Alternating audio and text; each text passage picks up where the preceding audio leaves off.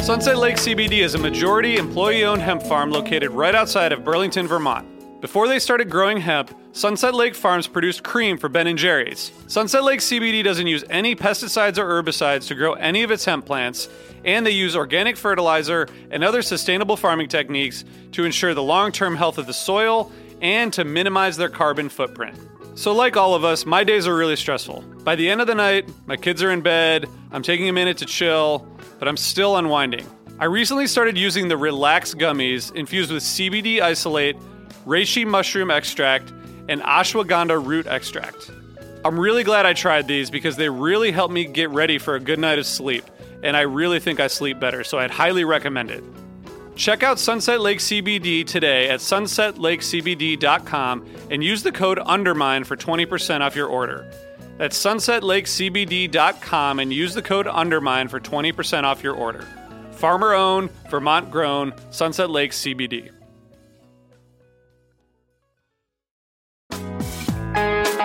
Hi, listeners. I want to tell you about a cause that I'm involved with at Heritage Radio Network. HRN is celebrating its 15th year, and to celebrate, we're deepening our commitment to giving voice to the next generation of food systems storytellers, and we need your help. Our internship and fellowship programs help activate new possibilities for underrepresented and underestimated young people through experiential journalism, audio engineering, and production training. Through these unique programs, HRN helps food equity stewards build essential workforce readiness skills that expand their potential and foster economic mobility. Please consider supporting these critical programs. And with a minimum donation, you can be entered to win a dinner for two at an amazing restaurant in one of 8 cities and tickets to a concert at a great venue in one of those cities. We have incredible partners across the country who have donated, as they also share our passion for helping to educate the next generation of food systems storytellers. Check out heritageradionetwork.org/15 to donate and enter to win today. That's heritageradionetwork.org/15 to donate and enter to win today. And make sure you donate before March 31st. Thank you.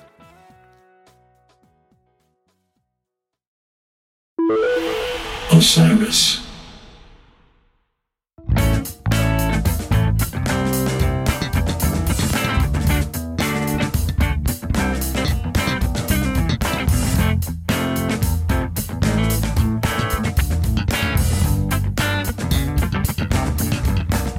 Hello, welcome back.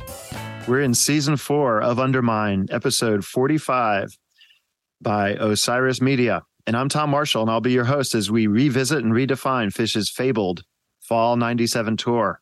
And that's the now legendary tour where they destroyed America, invented cowfunk, and possibly invented pantyhose.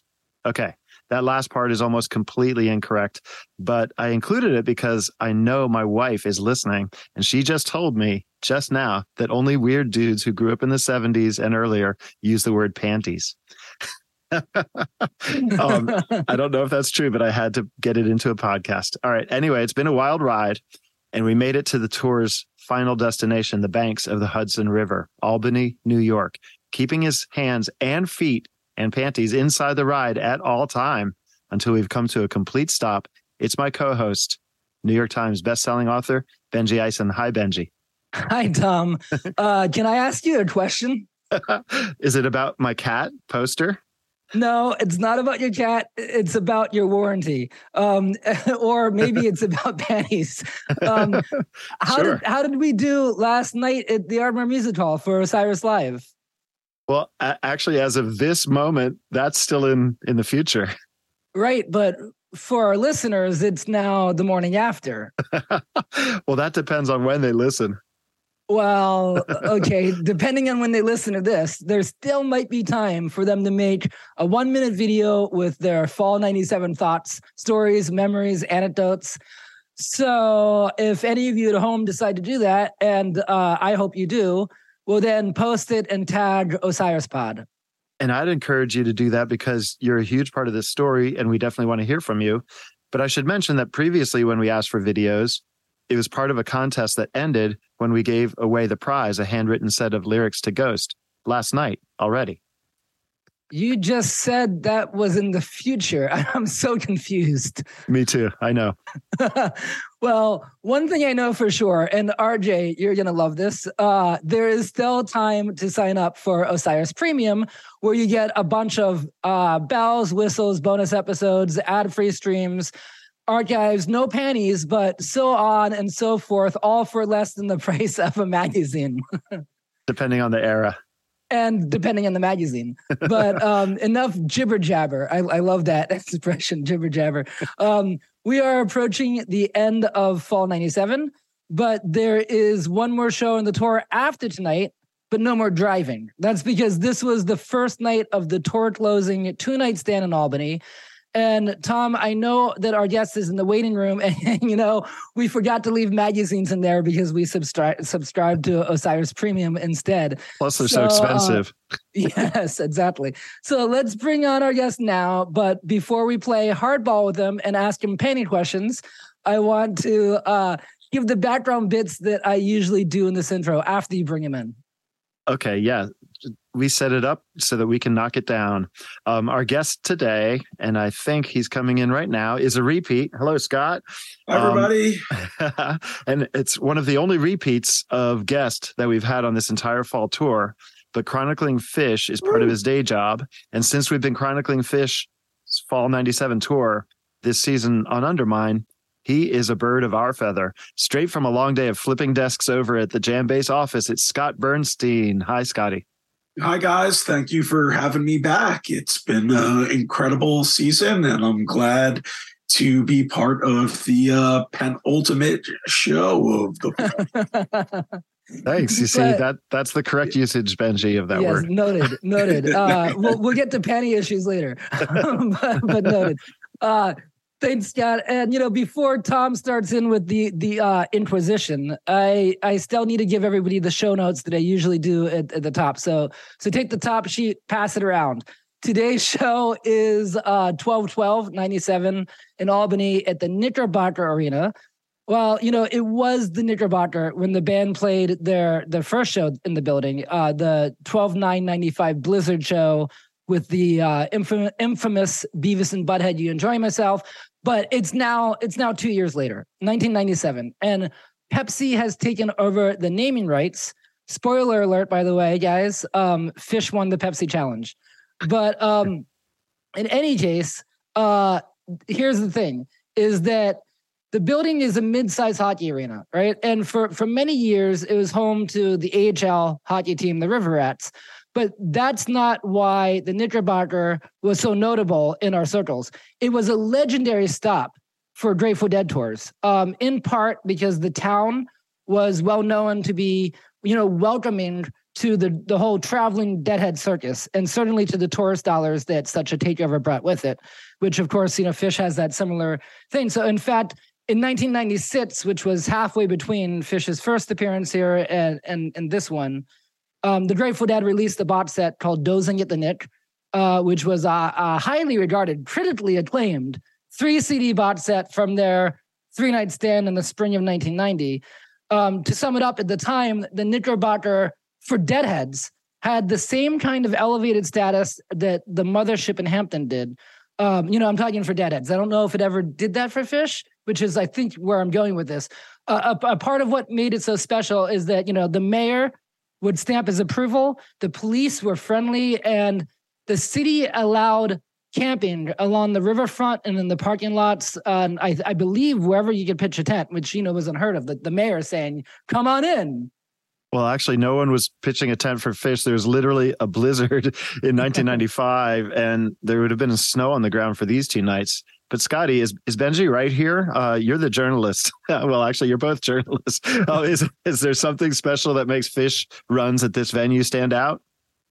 Well, they've certainly played particularly well there, and they came back so much. I mean, between 1995 and 2000, they played there every year besides 1996. And I think it goes to what Benji was saying. It's just the perfect size, not only venue, but city to take in a fan base. It's not too big, whereas the Garden, if you walk 3 blocks away, in any direction, you wouldn't know Fish is in town. I mean, you walk 10 blocks from the Nick and you still know that the hippies have taken over. And I think that was a big part of it. I've seen every show that Fish has played at the Nick, which has become more rare in recent years. But to come out with such a banger like they did in 1995, the Albany EM is still my favorite Fish jam of all time. I only listen to it on the anniversary of the show, and every year it just brings this shit-eating grin to my face. Wow. And the anniversary is actually, even though our listeners are listening to this afterwards, the anniversary is coming up, which means also of note, I suppose, is that this show is 2 years almost to the day, later after that when they came back. So let's go in from the cold. Let's take our seats inside the arena. The lights go down and the band comes out with Funky Bitch, which I have to say, they've opened with it before, but it always feels kind of like a weird opener to me. Maybe because I'm just, I'll admit I'm not the biggest fan of the song, but it does have that kind of arena filling sound and energy to it that makes for an admittedly good indoor arena opener.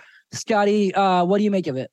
It was also the first time that they had played it to open a show in the States. It's 1994, so we're talking a 3-year period at that point. And it's not a typical Funky Bitch.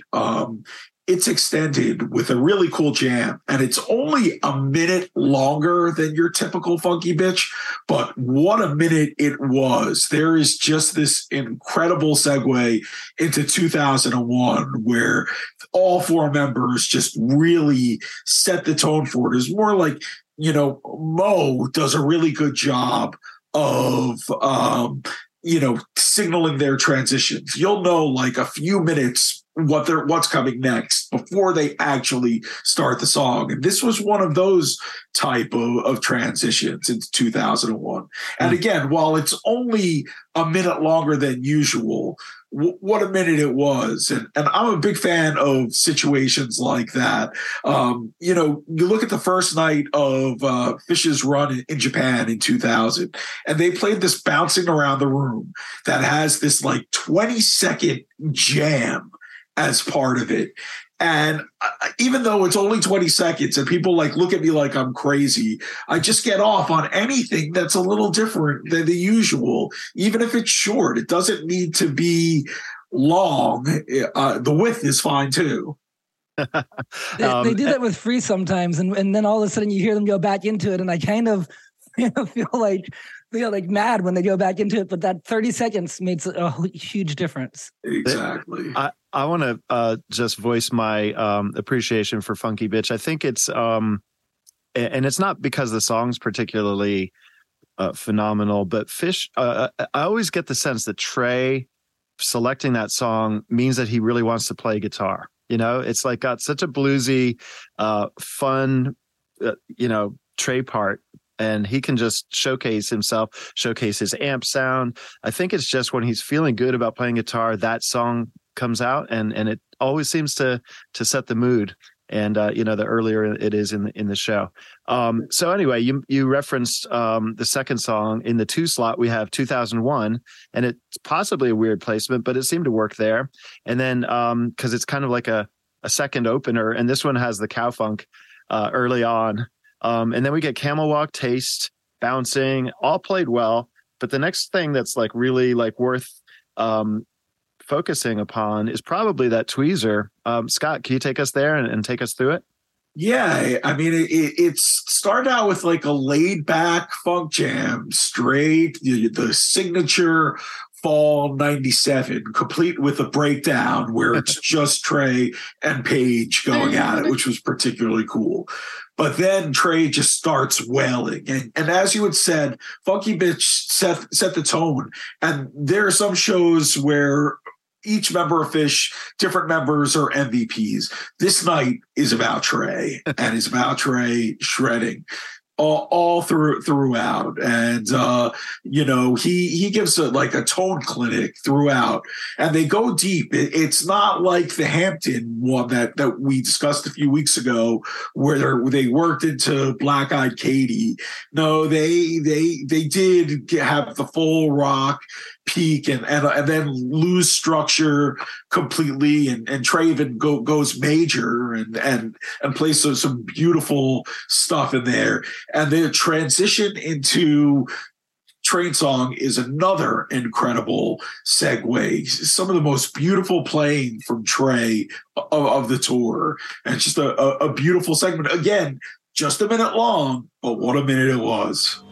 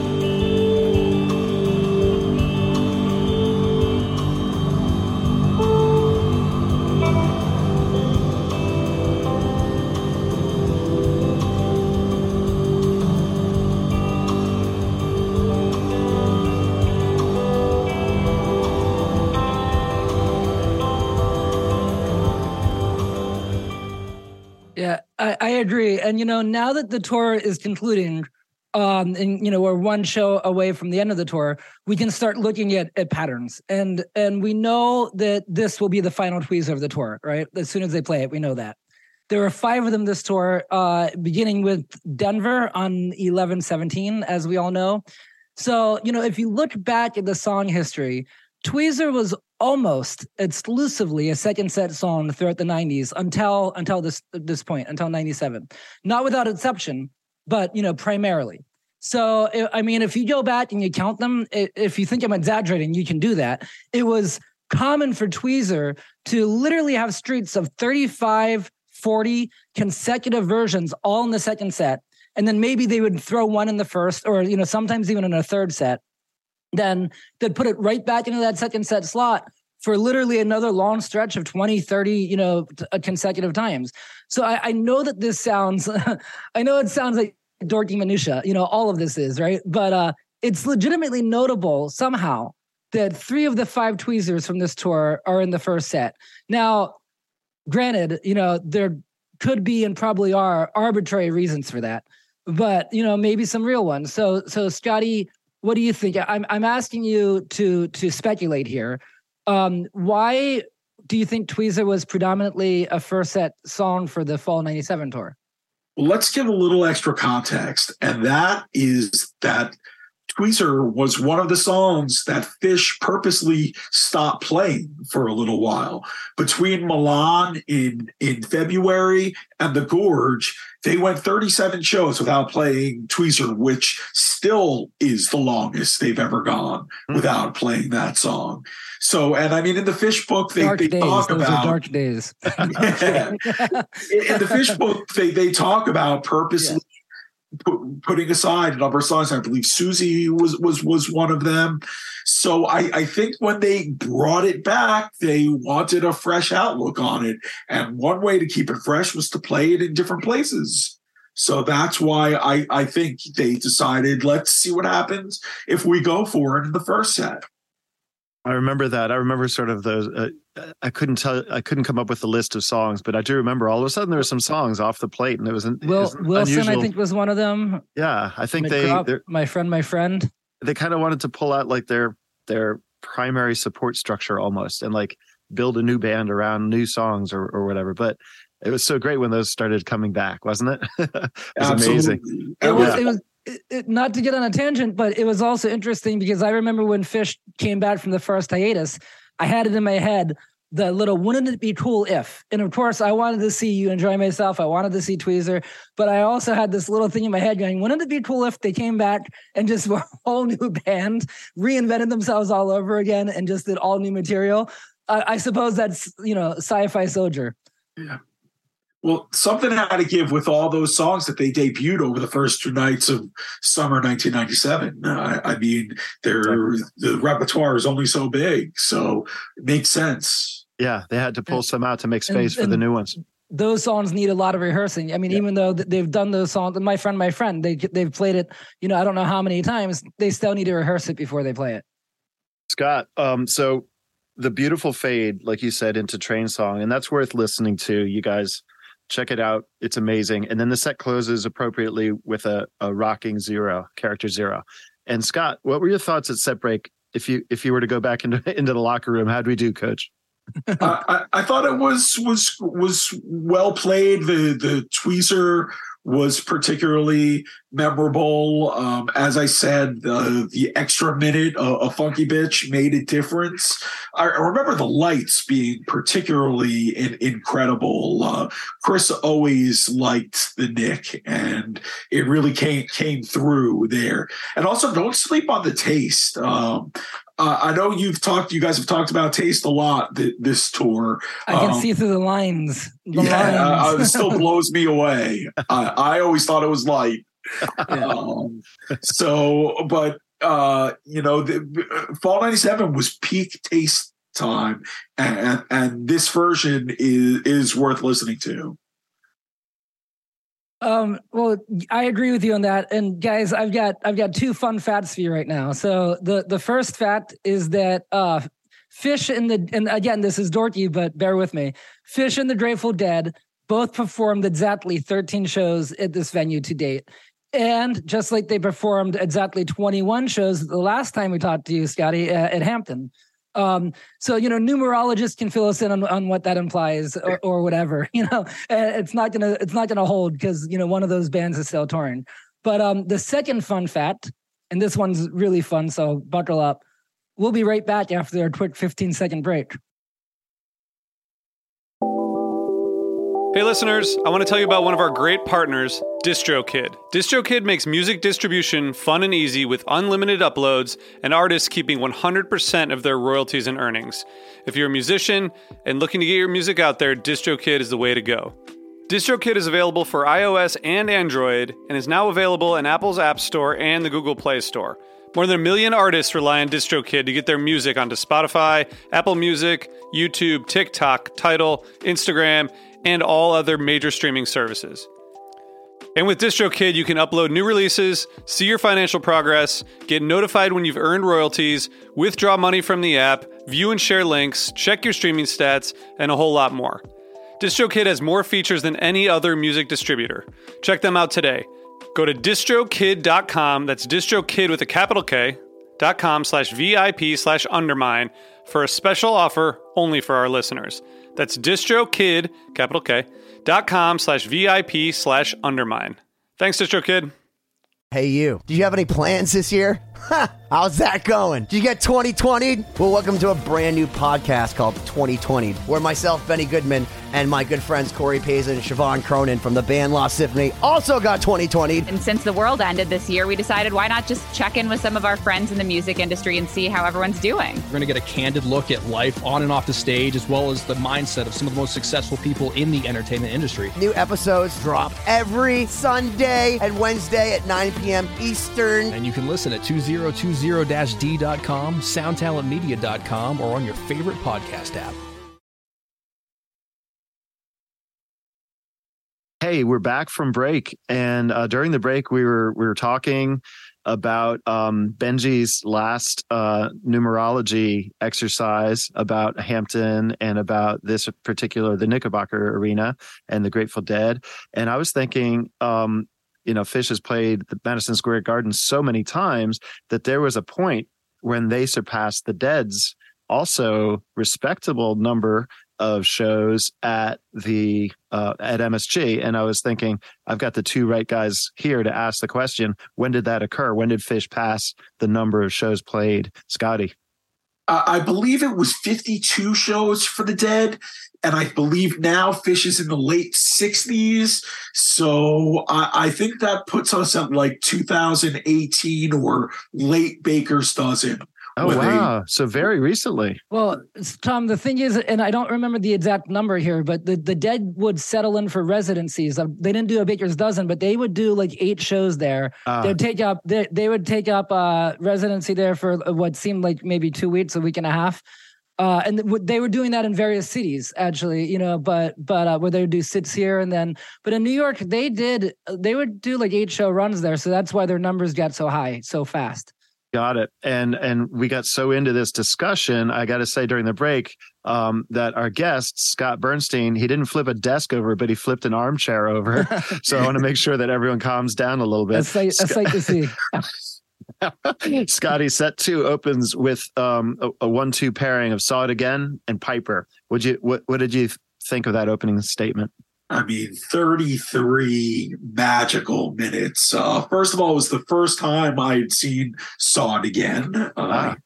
And only the second time I had seen Piper following the Hampton run. And they just blew it out, both songs. There's so much metal jamming in both of these songs. It really blows the whole Fall 97 is just about the funk the theme out the window, because there's so many diverse and hardcore industrial style ethereal moments, ambient moments that are part of this magical 1-2 punch that lasts 33 minutes. And it's a great example of don't always just go by the set list, because you see Saw It Again into Piper and you might not you can't imagine what actually went down for those 33 magical minutes.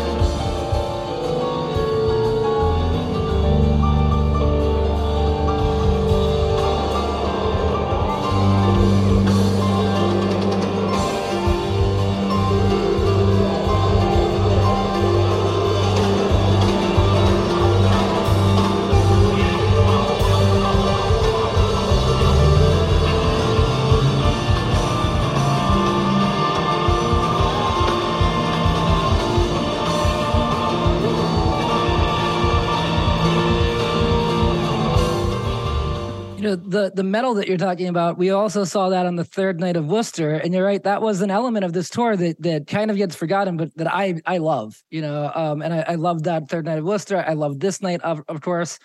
Tom, I actually I have a question for you here. I think it's an easy question, and I think it's easy because I might be wrong, but I think there's probably a pretty straightforward answer.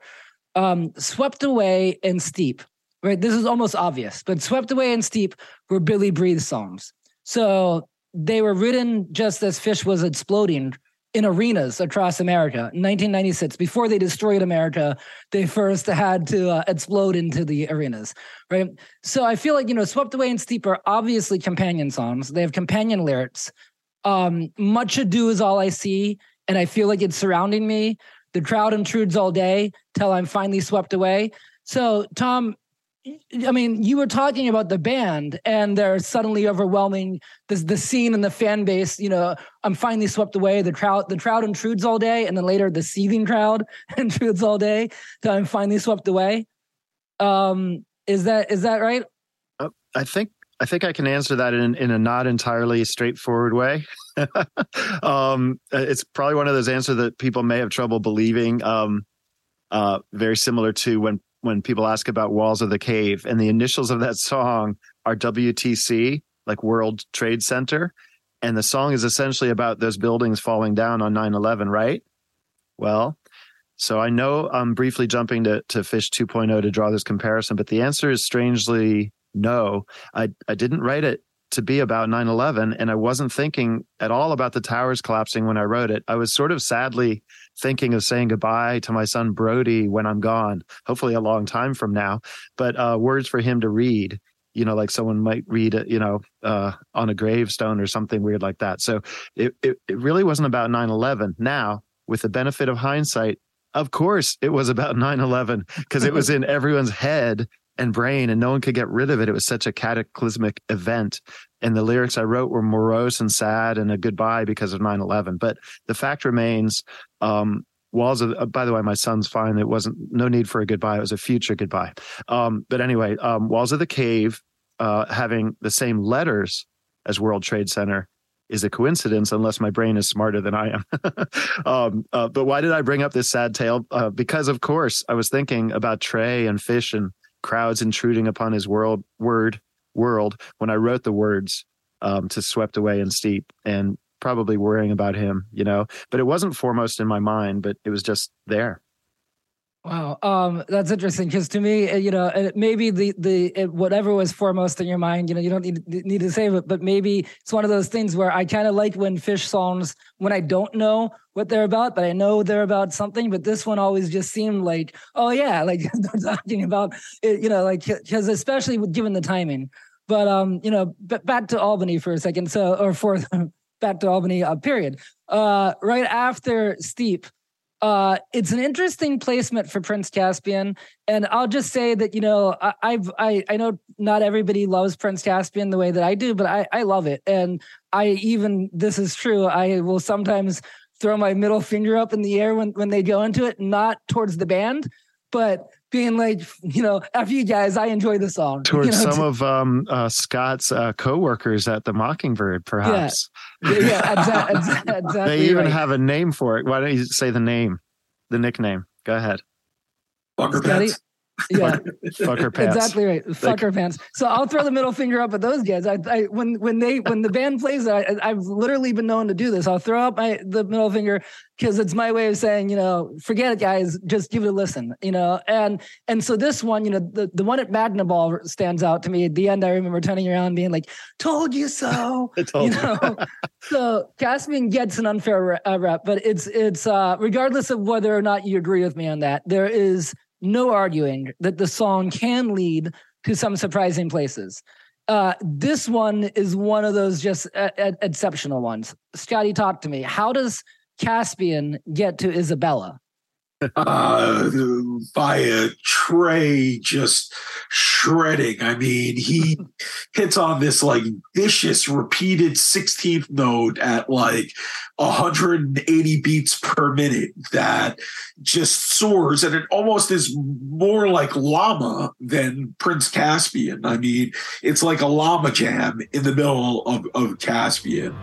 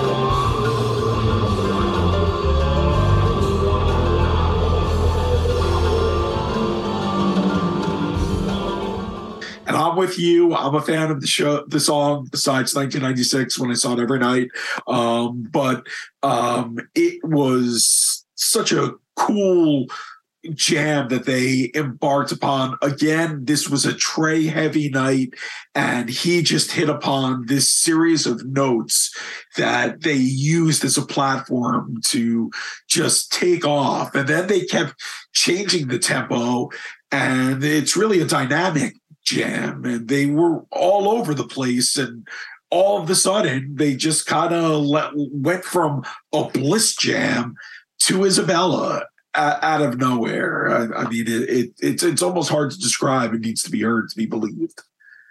One of the best shows of the tour. Well, actually, let's talk first about Tweezer Reprise closes the set, and then we have a strong double encore, actually, Gaiudi and Antelope.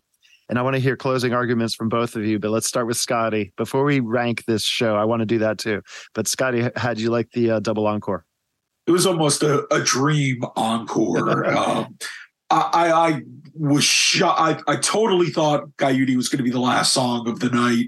Ready, had my coat, ready to go. And then they start Antelope, and what an antelope it was. I mean, just a raucous version, the funky interlude at the end. And that was one of the things that I just walked away like, Gaiuti Antelope Encore, just like almost repeating it over and over, like my brain was broken at the end of the night. One of those the band totally didn't want to stop playing. Exactly. And it almost like set the tone for the Cavern and the Island tour, which was only like 8 shows later, where it was like, if you want to hang out, we're still going to play. Well, I don't believe the Island tour was just 8 shows later, but that's obviously true. And it feels like this. My thoughts on the show is, I think that I think it's interesting that my favorite Fall 97 shows might be ones that don't sound like Fall 97 the whole way through. This being one of them, and Worcester also. But both of the second and third nights. But and Scotty, to your point earlier about how the set list doesn't tell the whole story. I remember walking out of the Hampton show saying AC/DC band was, it's not about what it looks like on paper. It's about how they play. It's not what they play, it's how they play. And now I think that's, wisdom that we all kind of know. It's not what they play, it's how they play. And this night was a great example of that. And I enjoyed it more upon re-listen and later on than I did that night. I think it was kind of overshadowed by what went down the next night. But every time I've re-listened, I've found something new to latch onto. In this show. It did kind of get overshadowed. And also there was, to be fair, without giving revisionist history, at the time in the first set, there was a moment I remember, because I was on the rail on the 200s, like front row of the 200s overlooking. And I remember thinking at one point, am I jaded, or is the weed not working? What's going on? And then they kicked my ass in that. And, I think by the time they got to Tweezer, I was, back on board, boys. I think I got the answer. I think I got the answer I want. The second show crushes this one, even though this is an amazing show. Yeah. Okay. Yeah. All right. That's the answer I wanted. And I thought, I was gonna have you guys say it more subtly, but it's unfortunately that time where security is rudely kicking everyone out of the building. Thank you to our guest, Scott Bernstein, and as always, to my fellow Undermine crew, Benji Eisen, RJB, Eric Limarenko, and Matt Dwyer. We'll be back tomorrow for the grand season finale, and with us, we'll have a special surprise guest, one of the musicians. But it's probably definitely not who you're thinking. Scott, you probably know what I'm talking about. Don't give it away. I won't give it away, but get excited, people. Before you start tweeting guesses, let me give a quick shout out to Cash or Trade, the world's only social network where fans buy, sell, and trade tickets at face value. If you need tickets for something you want to go to or have tickets for something you can't, then go right now to cashortrade.org. Please remember to review and subscribe. This is a good time. If you haven't done it this whole season, review our show and subscribe. It'll help us no matter when you do it, wherever you listen or watch, and whatever you do. Do not recreate whatever you do not recreate whatever you did 25 years ago after this show in Albany. Sorry. See you back at the Knickerbocker tomorrow. What a great review. Thank you so much, Scott, for this show. I loved hearing it. And I also loved this re-listen, and I can't wait for tomorrow. I'm going to put it on probably right now. But until then, approach the night with caution. It's the best that you can do. Thanks, guys.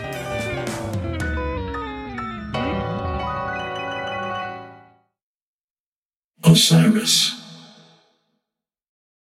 Well, hey friends, my name is Zach Lupetin. You may know me from the band Dust Bowl Revival, but I also host a music discovery podcast called The Show on the Road. For the last 5 seasons, I've been able to dive deep and have intimate chats with folks like the Lumineers, Ani DeFranco, Wolfpack, Keb Mo, Lake Street Dive, Bela Fleck, and more. So guess what? After 150 conversations with some of my favorite songwriters from around the world, we are bringing brand new episodes to the Osiris Network. New interviews and intimate acoustic performances will be coming at you this summer. And which episodes are coming next, you ask? I am Zach Goody, the lead singer for the band Smash Mouth. Our band is called Milky Chance. We are based in Berlin. My name is David Shaw. I sing and write songs with my band, The Revivalists. Trust me, these conversations go some wild places. So subscribe to the Show on the Road on Osiris, and we'll see you soon. Hi, this is Henry Kay, host of the #1 music history podcast, Rootsland. Come with me on a journey to Kingston, Jamaica, where we explore the world of reggae music and the untold stories of some of the genre's greatest legends. From the ghettos and tenement yards where the music was born, to the island's iconic recording studios. We are so excited to team up with Osiris Media, the leading storyteller in music, because as you'll hear, sometimes the story is the best song.